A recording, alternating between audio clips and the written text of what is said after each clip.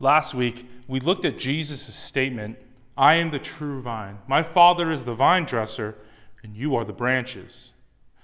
And this metaphor emphasized our need to abide in Jesus. That's what we talked about and thought about last week.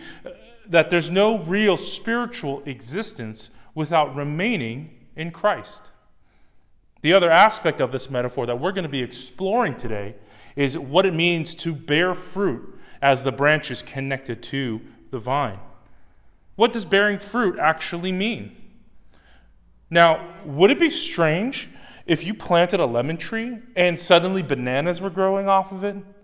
Obviously, the fruit of the tree would not be matching the very nature of what that tree is.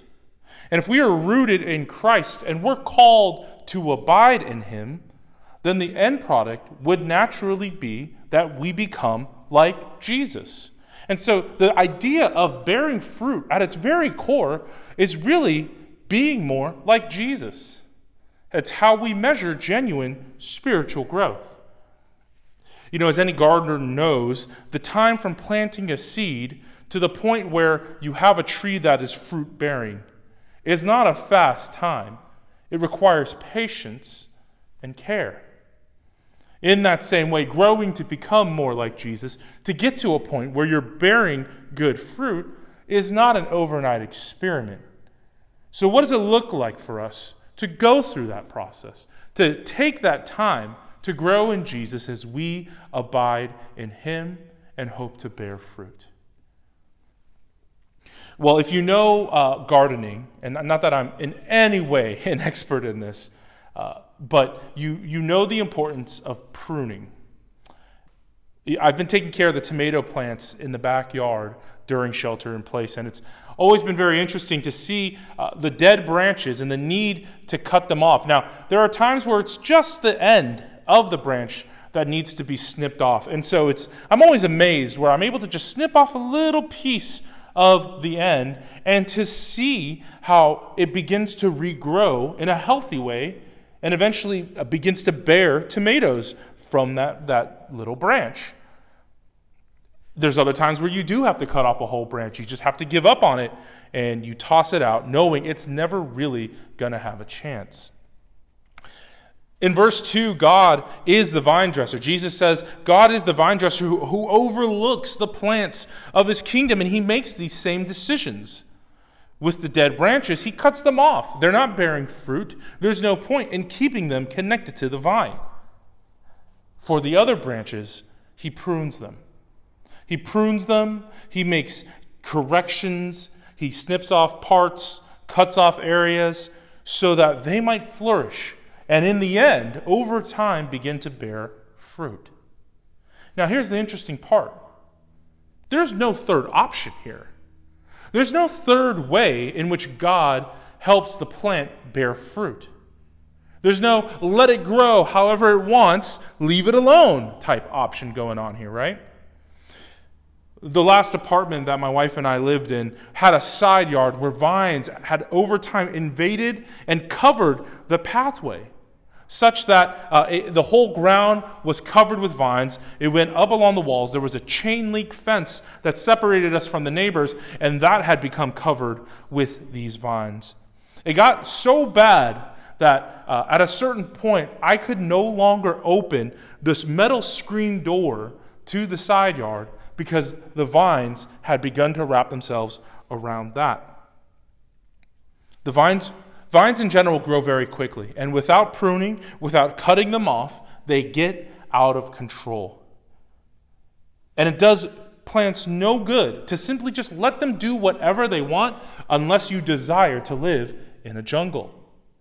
Being fruitful doesn't mean that you're free to grow and do whatever you like, independent of any oversight or care. But it means trusting the great gardener that He knows what's best for us. And it's recognizing that at times, God must cut off something. He must prune something, even when it might be something we enjoy, something we delight in, something that makes us feel good. And that's why there's times where bearing fruit, the process to bearing fruit, the process of growing to be more like Jesus can be a really painful one. It can hurt so much. And I know that there are a lot of us here who are in this very place, who are asking ourselves, God, why would you put us through this? God, why have you brought this upon us? We want to be more like you, but it hurts so much. And at times it just feels like God is putting you through too much. How do you get through those times? There's a couple things I want to remind you and encourage you with if you're in that place, or if you ever get to that place where you know God is at work, but it's really, really hard. The first thing to remember is that the only way in which we're pruned, the only way God prunes us is if he draws near to us first. The author N.T. Wright says, "The vine dresser is never closer to the vine, taking more thought over its long-term health and productivity than when he has the knife in his hand." The temptation is for many of us, when we go through these seasons of pruning, when we go through these times where things are being taken away from us, that we believe somehow that God is far away in our suffering and pain. But pruning is not evidence of God's absence. Pruning is evidence of God's presence. And I hope you remember that in the midst of whatever it is you are going through. And all the ways that God is changing and transforming you, as hard as it is, being stretched, being cut off, having things taken away that you thought you needed, you thought that God had given you, that all that doesn't mean that God is not there. If anything, it means God is with you in this time.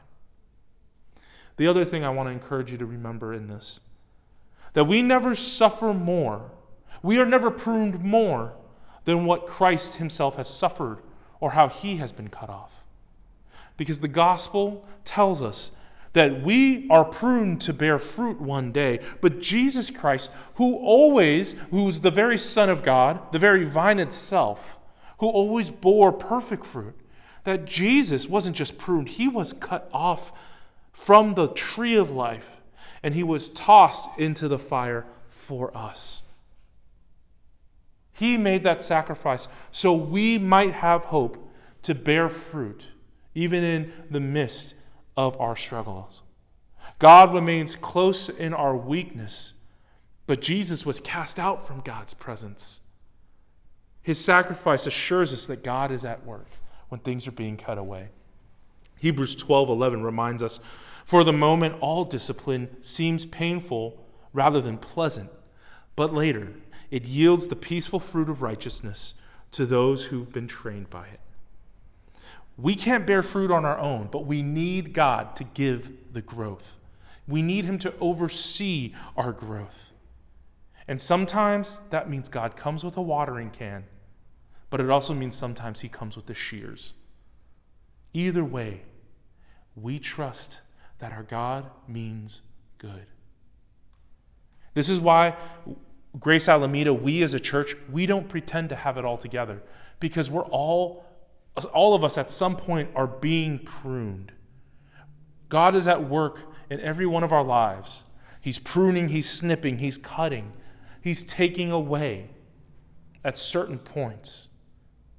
And what we want to be as a church is a safe place where God can do that, where God is able to be at work in us and we can work through that, be there for one another in that pain, in that struggle, with honesty and with empathy. This is a core value of who we are. We want people to know that God is present with us by the presence of those who you worship with, who are part of this worshiping community, that whatever you go through, you're not alone, that God is with you because we are with you. We want to be a church that is a garden where God is cultivating all of us to bear fruit, to be more like Jesus. So growth is painful. Growth is hard. And that's what we see in this passage. But there's another thing we see about growth that's beautiful and amazing. And it's that growth is glorious. Growth is glorious. Bearing fruit brings glory to God. Verse 8, it talks about how God gets the glory when we bear fruit and we prove to be Jesus' disciples. What does that mean? It means that when we become more like Jesus, we give credit where credit is due. We become what God has always desired for us to become. What that means is this isn't about becoming the best you. This isn't a self-help type thing. It's not about drawing people towards yourself or being an influencer in some way. But what it means, right, is that we give thanks to God for the fruit that we bear. We don't delight simply in the fruit that is born, but we give thanks to the one who takes care of the tree. We give thanks to the vine dresser who makes it possible for us to bear fruit in the first place. He's the one that we give glory to. The Westminster Catechism teaches us in its first question, what is the chief end of man? And it says to glorify God and enjoy him forever. And if we're going to take this verse and make sense of it in light of that, it means to glorify God by bearing fruit and becoming like Jesus. And then when you skip down to the end of this, it talks about the joy that we have, that we can enjoy him forever. This is the very purpose for why we were created. This is why we exist. You know, a lot of people, the part that we don't get sometimes in this, when you read John 15, a lot of people focus on the concern of, I don't want to be one of those branches that God cuts off and throws away because I don't want to be tossed into the fire. I don't want judgment. I don't want condemnation. And that's a genuine concern. But perhaps what we miss here about what is so terrible when we don't bear fruit, or where we don't desire fruitfulness, where we don't desire to be more like Jesus, it's more than just about the judgment and the condemnation that falls upon us. If anything, it's about how we take glory away from God, how we take away credit from where it rightfully belongs. We're stealing glory from God. We're stealing the rightful credit that he deserves. It's failing to honor the God who crafts and cares all things to make them flourish. So it's actually, if anything, to our benefit and to our blessing that we hope to bear fruit to God's glory. Because glorifying him leads to our joy. It brings us greater joy. It's how we celebrate and delight in him, and allows us to delight in our own hearts. For quite a while now, my 2-year-old daughter's favorite song has been Happy Birthday. It's a little crazy, but we have been singing it every night, multiple times. Especially, there's been no birthdays, at least in the past couple months that we've had to celebrate. But every night, she asks us to sing Happy Birthday and names the people that we need to sing it for. The thing that kind of makes us that makes it crazier for us is she never sang it herself. She would never sing it herself. She'd always ask us to do the singing. Well, we did finally have a birthday in the family, and it was mine. Last week, I turned 40, and that terrifies me and depresses me to no end. But ever since we celebrated my birthday, we had a cake, candle, held both my girls in my arms, and we sang Happy Birthday. She now, every day since then, has come up to me at some point in the day, multiple times, and just comes up and says, Happy Birthday, Daddy, even though it's not my birthday anymore. And just with the biggest smile, and will start singing the song to herself. It's a song that, frankly, doesn't bring me much joy when I think about my age, but it brings her so much joy. And watching her have that joy brings me incredible joy regardless. Her joy in celebrating my birthday brings me that great joy. God's desire is that we share this joy of bearing fruit together. That as he gets glory, Christ gets glory, and we share in that glory. We delight in that glory as we grow to be more like Jesus. And that's why it's this fullness of joy that we have that brings glory to God. It's why we're a celebrating church. It's why Grace Alameda delights in giving thanks and praise to God.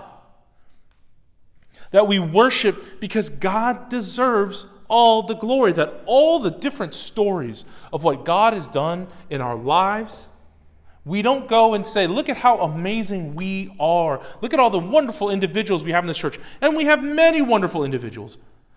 But the point being is all of them give credit to God, because that's where it all comes from. Any fruit that's born from the community and the fellowship that's experienced at Grace Alameda is because of God. It's because of the one who has been watering and pruning and caring for all of us. And that's the reputation we want in this city. That's the kind of church we want to be known as. One that looks like Jesus, that bears fruit, that people come and see and say, God must be there.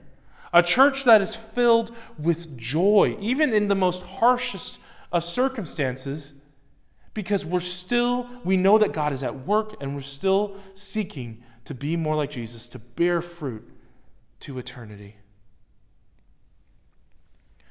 Bearing this fruit is not easy. Following Jesus is not easy. Again, it takes a long time to go from seed to bearing fruit. It takes a long time. And it's hard. If anything, this past year feels like a whole year of pruning, and even feeling like we were being cut off at some point.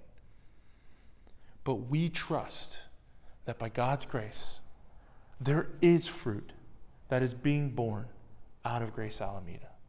That there is fruit being born out of you as you follow Jesus every single day, as you abide in him and remain in him and stay connected to him. So will you follow Jesus today?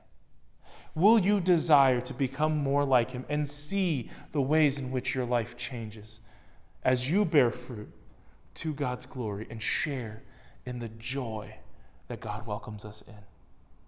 Let's pray. Heavenly Father, we rejoice that, God, you are at work. That, Lord, we recognize that none of us are final and finished products, but that, God, you are constantly pruning, snipping, and cutting. Not because we are ready to be tossed out, but because, Lord, you desire for us to be more and more like Jesus every day. Make our desire your desires. Lord, help us to follow in those steps, to desire those things. That we as a church would be known as a place where fruit is born, where the people of God reflect the God that they worship. That they would be more and more like Jesus every day. Help us, Lord, to desire and long for that. In the way we love and serve our community, our neighbors, in the way in which we proclaim your glory and delight and rejoice in who you are. Lord, we really want to pray for those who are going through a season of pruning, who are going through a really difficult time. We pray that, God, they would know that you are with them, that you are near them, and that, Father, there is great hope in what they will become, that one day they will be more like Christ because of all that you are doing in their lives. In Jesus' name we pray. Amen.